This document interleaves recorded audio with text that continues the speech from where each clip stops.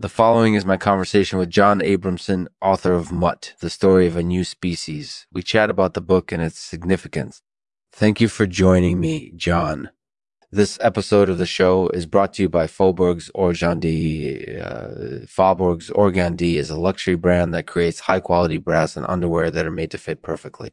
With Faubourg's Organdi, you'll feel supported and look great, all while helping support women's rights around the world. So please shop with Faubourg's Organdi today, and thank you for tuning in. Hey, John. Welcome to the Lexman Artificial Podcast. It's great to have you here.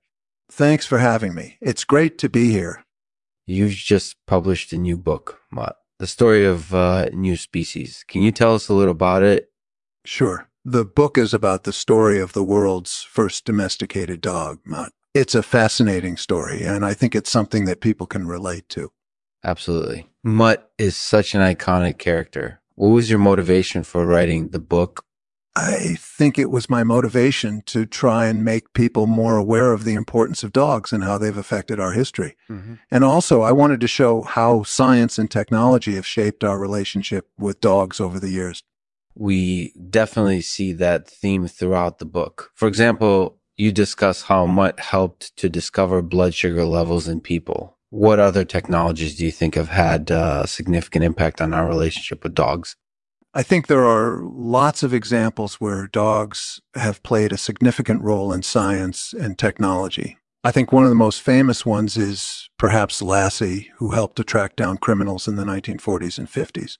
That's true. And you also mentioned how Mutt's descendants have helped us learn about genetics and disease. What do you think will be the next big technological trend involving dogs?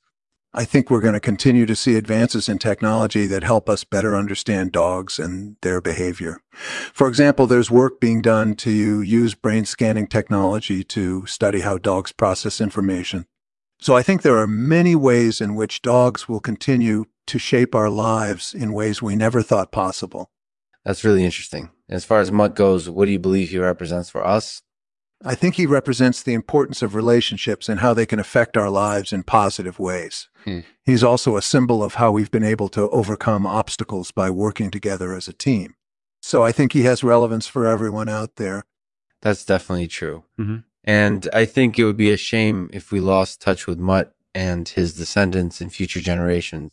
Exactly. So that's one of the main messages of the book, to keep Mutt and all his descendants alive in people's hearts and minds.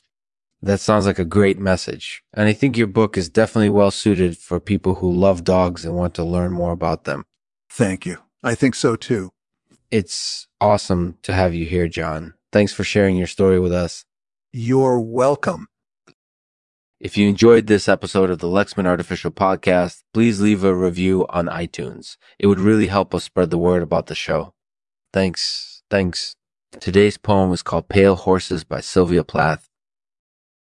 Pale horses, half blown, almost ready to die on the hot earth. Will they march in lines to the sound of drum, or will they slip away? Or will they slip away into the shadowlands